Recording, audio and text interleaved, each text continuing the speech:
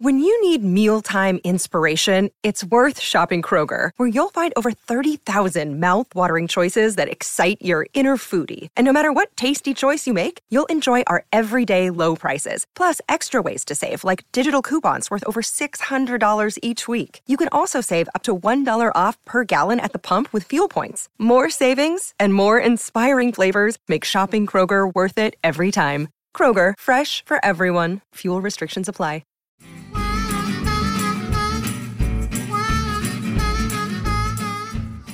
Hello and welcome back to Florida Foodie. I'm Lisa Bell. And I'm Candace Campos. And today's guest is the president of an organization that's working to help fight hunger in Central Florida. And God knows the need is there. Organization's handing out a record number of meals so far this year. We are so happy to be joined today with Phil Flynn from Jewish Family Services of Greater Orlando. Thank you so much for joining us. We were just chatting. You are busier than ever right now. That's correct. Okay. The amount of food going out of our establishment is record-breaking for us. We've been in existence 45 years. Oh, wow. And May broke all our records, then June broke May's records, and I've just closed the books on July, and July broke June's records. So we have a tremendous amount of food going out of the house. So what exactly does Jewish Family Services do? What sort of aid do you provide in our community? We're a community service organization providing food pantry, which is what we've just been discussing. We have mental health counseling. We have a ride program for the elderly and the disabled. We have a family stabilization program, so people who are just a paycheck away from being homeless or just need some help dealing with the issues around running a household in Central Florida can get some assistance and some guidance. And then we have our rabbinical services who provide spiritual guidance to those who are in hospitals or are homebound and can't get out. And so when you're talking about, one month hit a record, following month hit another record, Yeah. I mean, what numbers are like, Sure. what's the magnitude of this? I know you said it, you guys are always going to ask the numbers. No, but that's great. No, that's the great. numbers really tell the story. Sure, I'll put it in two perspectives. The first is we did this year up until July, we did 166,000 meals went out the door. To put that in perspective, that was 7,500 clients. So pre-pandemic, go back to 2019, we were averaging 22 clients a day. We then, during pandemic, we rose to 124 per day. But this is 2023, and so pretty much everybody who's sort of kind of back to work is sort of kind of back to work, but the economy is not the best. Payroll hasn't kept up. That's a whole other discussion, but we're averaging 100 people per day. Wow. So we are now at a new normal. Yeah, so you wonder what is happening. You touched on the economy, and there are so many ways to look at the economy. Yeah. Food prices have come down quite a bit now. Yeah. We have, in some cases, record low unemployment, especially here in Florida. Right. Wages have gone up, but so have housing prices, insurance costs. So what is actually happening? Why is this need as great as it is? I don't have that answer. I mean, I don't play the political world. I'm sure the politicians could absolutely have their opinions, and economists could have these discussions. But I see the working poor. My facility, we do serve. If you're homeless and you show up, we feed you. We give you the food to go. But the vast majority of the clients, over 95% of people coming in, they're working. Right. So they're working 2-3 jobs, but they can't get to the end of the month. My assumption is they just don't have enough capital to pay the rent, to pay healthcare benefits, to pay all of these different things where from a piece of paper, it's, gee, we're stabilized, we're having a little bit better. But the reality of these individuals is I don't have enough money to pay for food until the end of the month, so they come to us. It's tough. And the numbers, I mean, I just had this conversation with my 6-year-old daughter yesterday. We were driving, we were stopped at a light, and we saw someone on the side of the road. And my daughter asked, is that person homeless?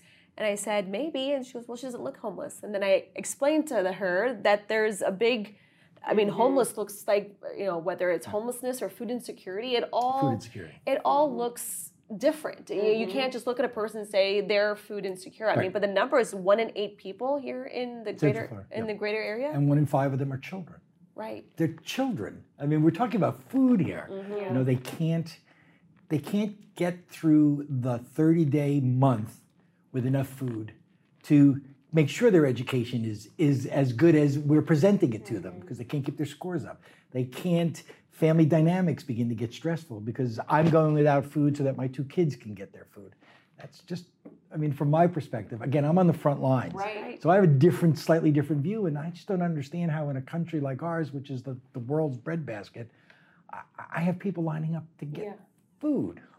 So how do you as an organization then make ends meet and meet that growing demand? Sure, I think that's a great question. We rely on a combination of a tremendous amount of donor support. We are a nonprofit agency. We're raising money all the time, and through government programs and government grants. And so we're the groups that say, okay, I understand it's this much paperwork, but we're just going to do it and be able to get the food out to the individuals. So have the donations kept up with demand? Not quite. Not quite. But they have enough for us to just do today's job and worry about tomorrow. You know? I mean, and you are on track to, what is it? I mean, hand out by the end of the year 250,000. Yeah. That's a lot. That's a tremendous amount of food. How do you process all of that? Do you rely on a lot of volunteers? Do you have a huge warehouse? Take us through how you actually distribute all that food. That's a great question. I wish I could give you a better word than food pantry, because when I talk to most people in my life and I say food pantry, they have this vision of, it's the Sunday afternoon after church, come by and get some food and walk out the door. Or they think of a Meals on Wheels program where someone's delivering home food. I wish I could have a different word for you. Food bank is Second Harvest. They have warehouse and it's pallets upon pallets. We're sort of in between.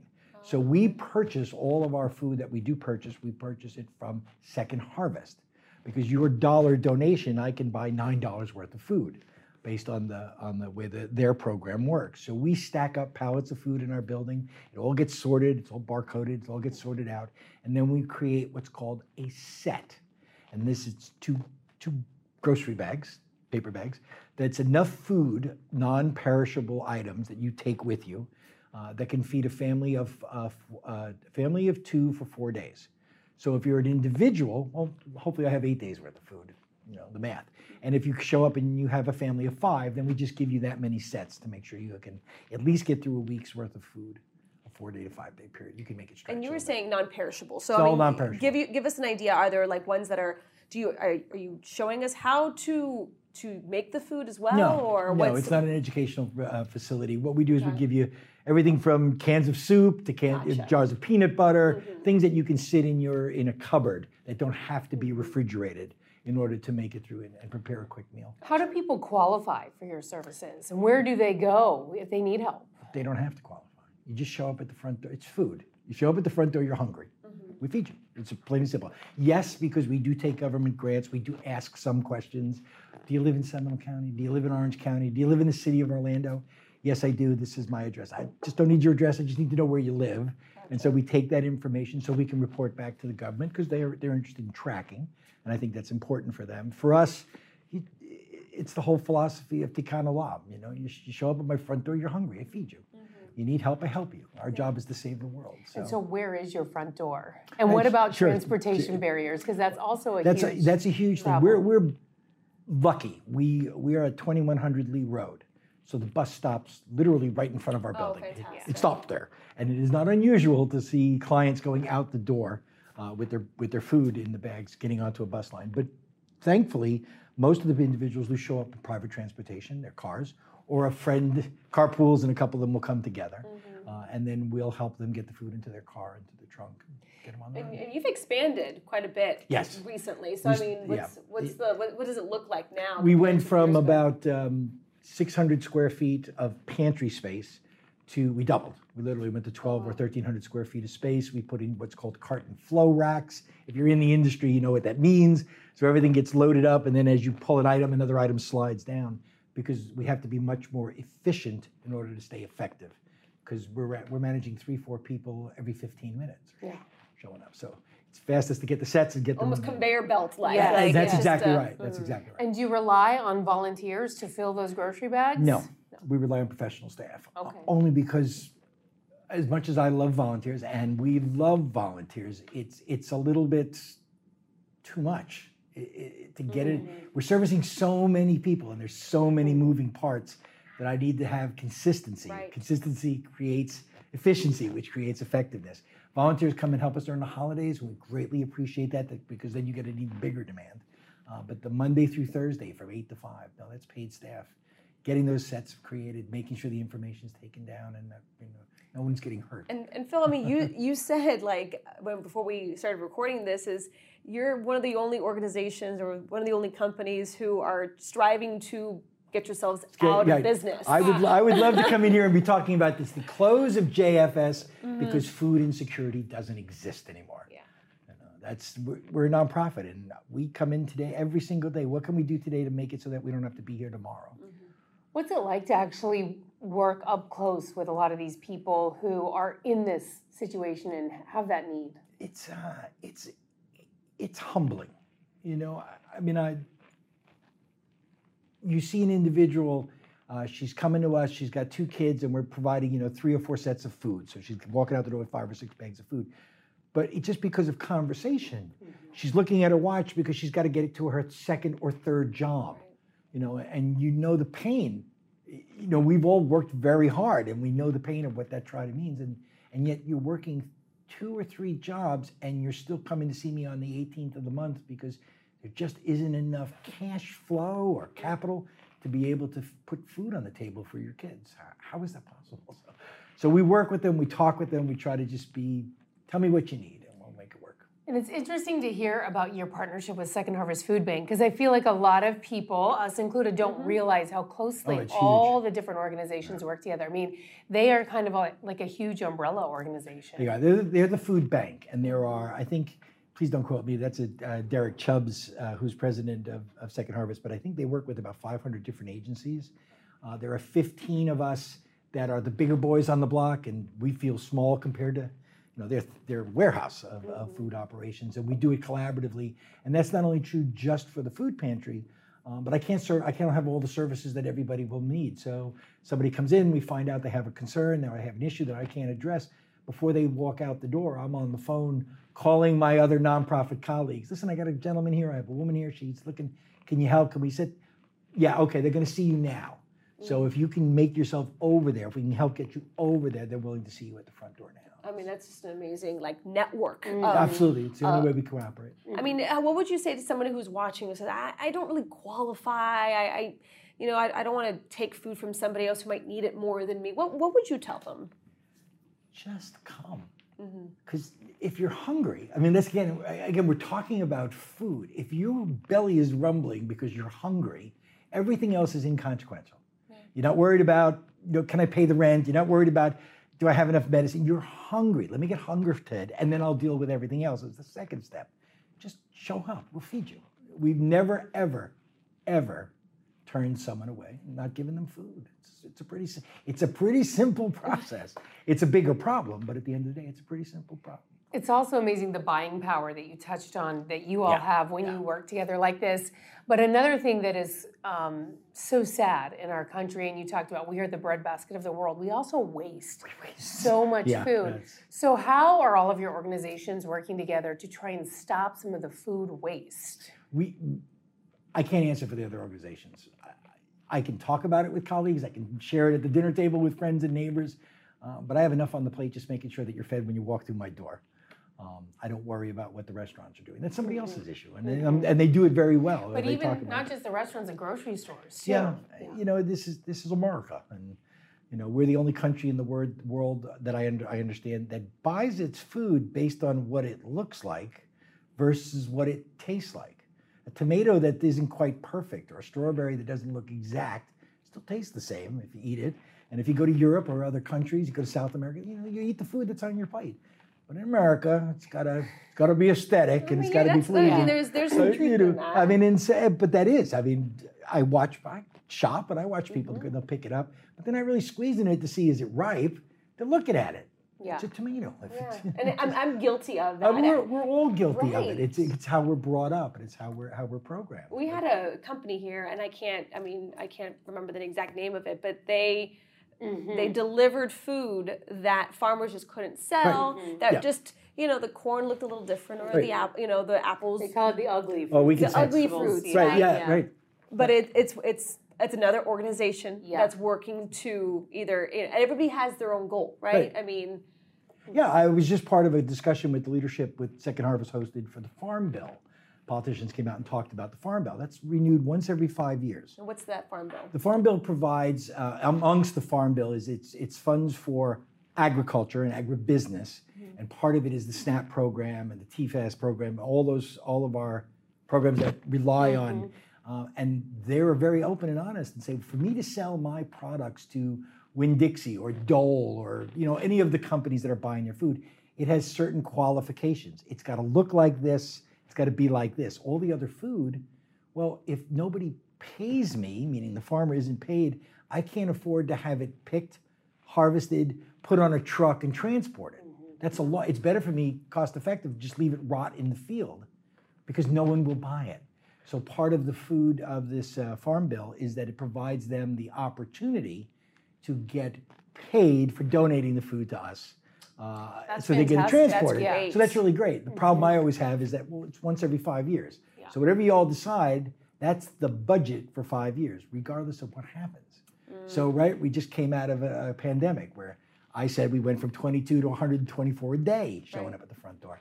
All those food demands where no one was buying produce, and produce was, it just continues. If you look at it, it's a never-ending cycle. So we just do the best we can. Are the trends getting any better, though? No. You say it's a never-ending cycle. No, it's How not. come? Because there are so many people working to try and help the situation.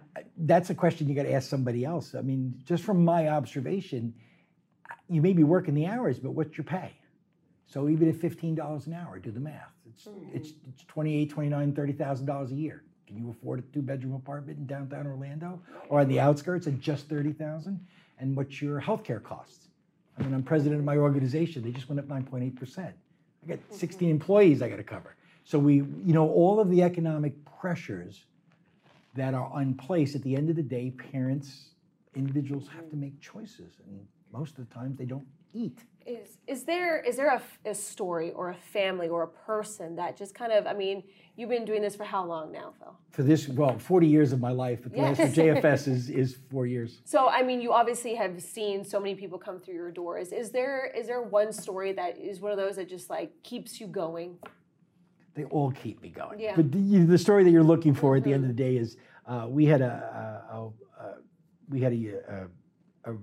spoke no English. Was Spanish speaking, came in the door, was working at one of the local grocery stores, of all places, a grocery store. Oh, wow. And his language skills were pretty poor, but at the end of the day, so we're feeding him. Every 2 or 3 weeks, he's showing up at the door for a family. If I remember correctly, it was a family of 5. His wife and the 3 kids. That's a lot of and then later on, maybe like 2 years later, things changed for him, and he got a little bit more income coming in, and so forth and so on. So he sends us a check. We get a check for $10 a month. $10. That's, do the math. That's $90 worth of food. Time 9 to 1 ratio. I got $90 worth of food I can buy. So that's enough to feed another 4 or 5 families, and it comes every month. Wow. That's $10. Yeah. It's great. So yeah. You mentioned that some of the other services you provide are mental health counseling services. How important is that when you're also dealing with people who are suffering from food insecurity to have that additional counseling? Well, it's all part and parcel of being human. If you're dealing with financial issues, or you're dealing with, I'm 1/2 paycheck away from losing my apartment because my rent's is going up. It creates a pressure, it becomes a stress. So the food is the first step we talked about, to calm you down, get you fed.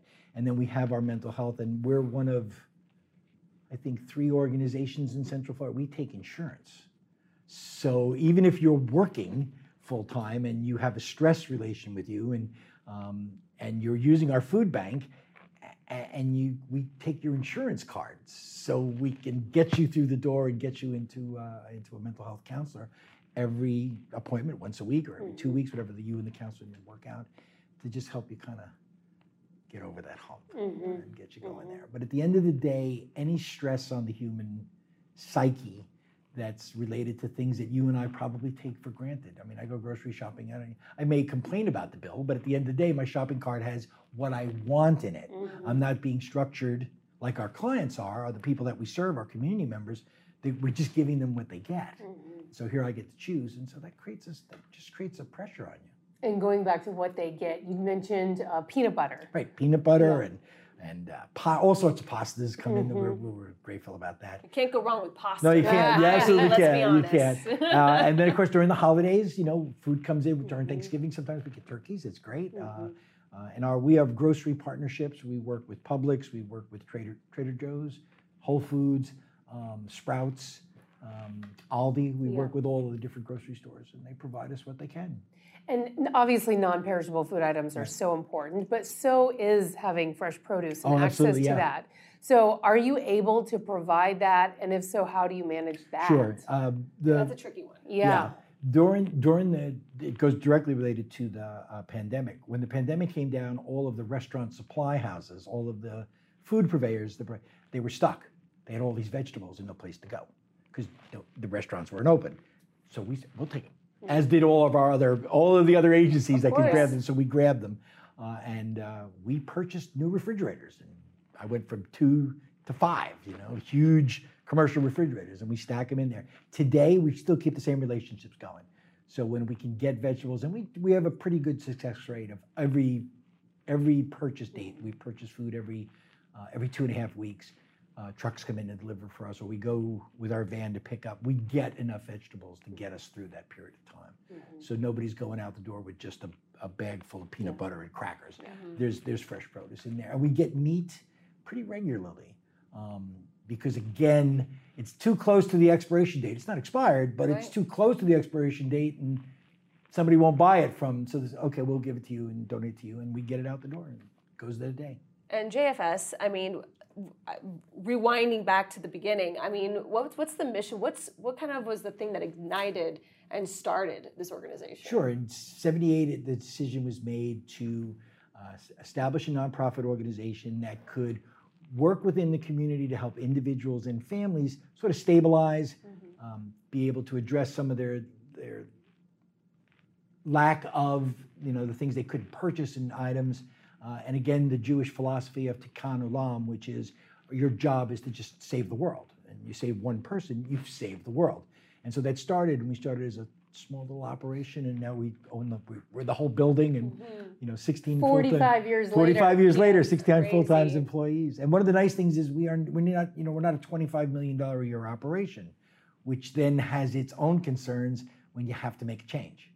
We're small. So when things happen in society, in the community, we can stop, go left, and everybody shifts at one time. So it allows us to be flexible, allows us to be very nimble, and so we greatly appreciate that. If people do want to volunteer, you mentioned you have full-time staff members who... But we always have programs going on that people can volunteer. What are some of the volunteer opportunities, and how can people get involved? Sure. They can always work with us with the pantry operation. There's always somebody who can't get to us. We get phone calls, I can't get to you.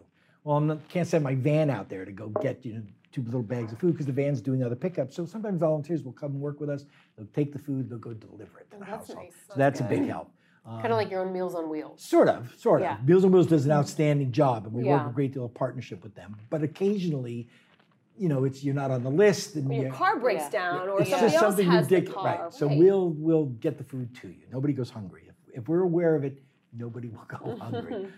The other programs involved is the RIDE program, which helps.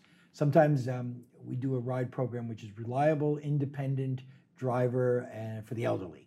And so we use either with Mears Taxi, or sometimes we use it with the Lyft and the Uber rides, but they need someone to go with them.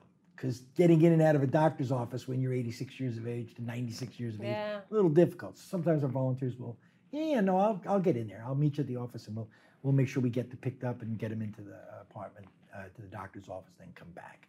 And so, and then we just started a brand new program, which we haven't talked about at all, which is fine. It's our Holocaust Survivors Assistance Program. Wow. There's about 20 to 22 individuals living in the Central Florida area that are survivors of the Holocaust. Here in Central Florida. Florida. In Central Florida. And this is a brand new program. We just launched it in February. Okay. And so this program, their biggest thing with volunteers is isolationism. Because they're in their 90s. They're 92, 96 years old. And so volunteers get a chance to go and visit with them, just talk with them, just keep the mental stability going on and to be able to engage. That's a big I have to imagine that has to be one of the most rewarding things for those volunteers to be able to do that. That's we're looking forward to making that work. Yeah, absolutely. We hired a case manager, and she's well versed in the issues, and she's working with these clientele, and so it's I mean, you can just read it off my face. It's like, holy mackerel. Okay, let's just work on this. Right. I mean, are you able to document their stories at all, and then one of our storytellers. But that's you just said it's their witness. So if when our case manager is working with the individual clients, if they have not given their testimony, then we call the Holocaust Center because they're equipped for that, and they send out their videographer and they do their and they interview them to help them bring their witness and their testimony out. And so far, you have 20 to 22 people signed 22 up. that we're aware of. Yes. We have 5 in sign up right now.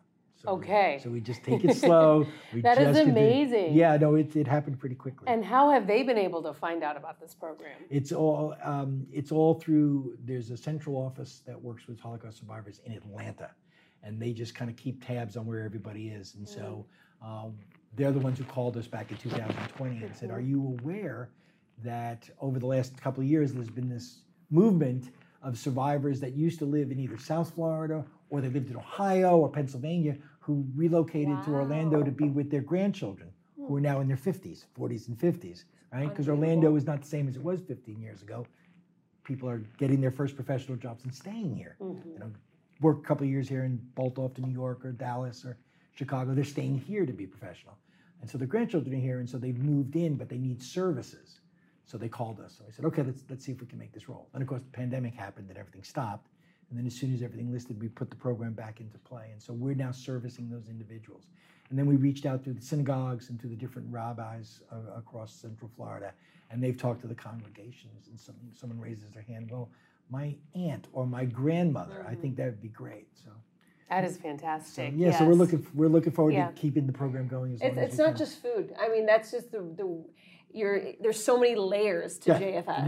We are a social services organization. We're a community service organization. So we look at each person coming in, and most people come to us, they start with the pantry. That's just the way they get introduced to us.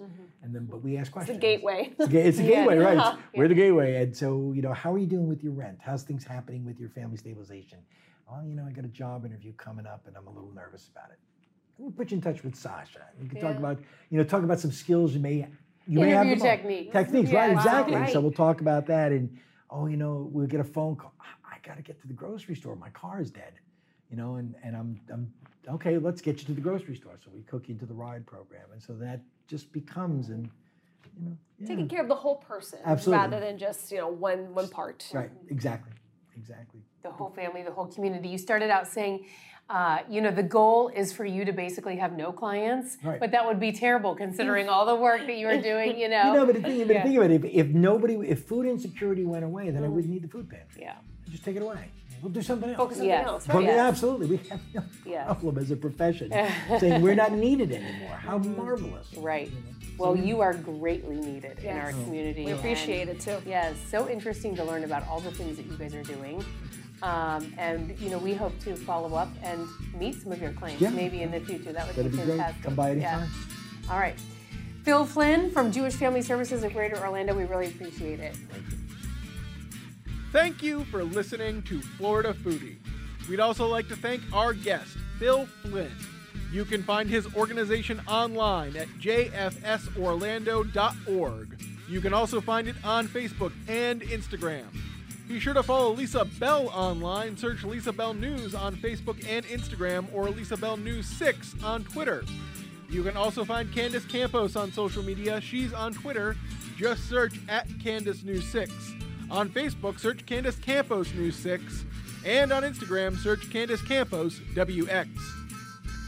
Also, a big thank you to our technical producers, Derek Mosier and Ryan Haley, and our director, Rich Burns. I'm the show's producer, Thomas Mates. Please take the time to rate and review us on Apple Podcasts and Spotify or wherever you stream podcasts. And you can find videos of all of our podcasts on clickorlando.com and on YouTube. Just search for Florida Foodie.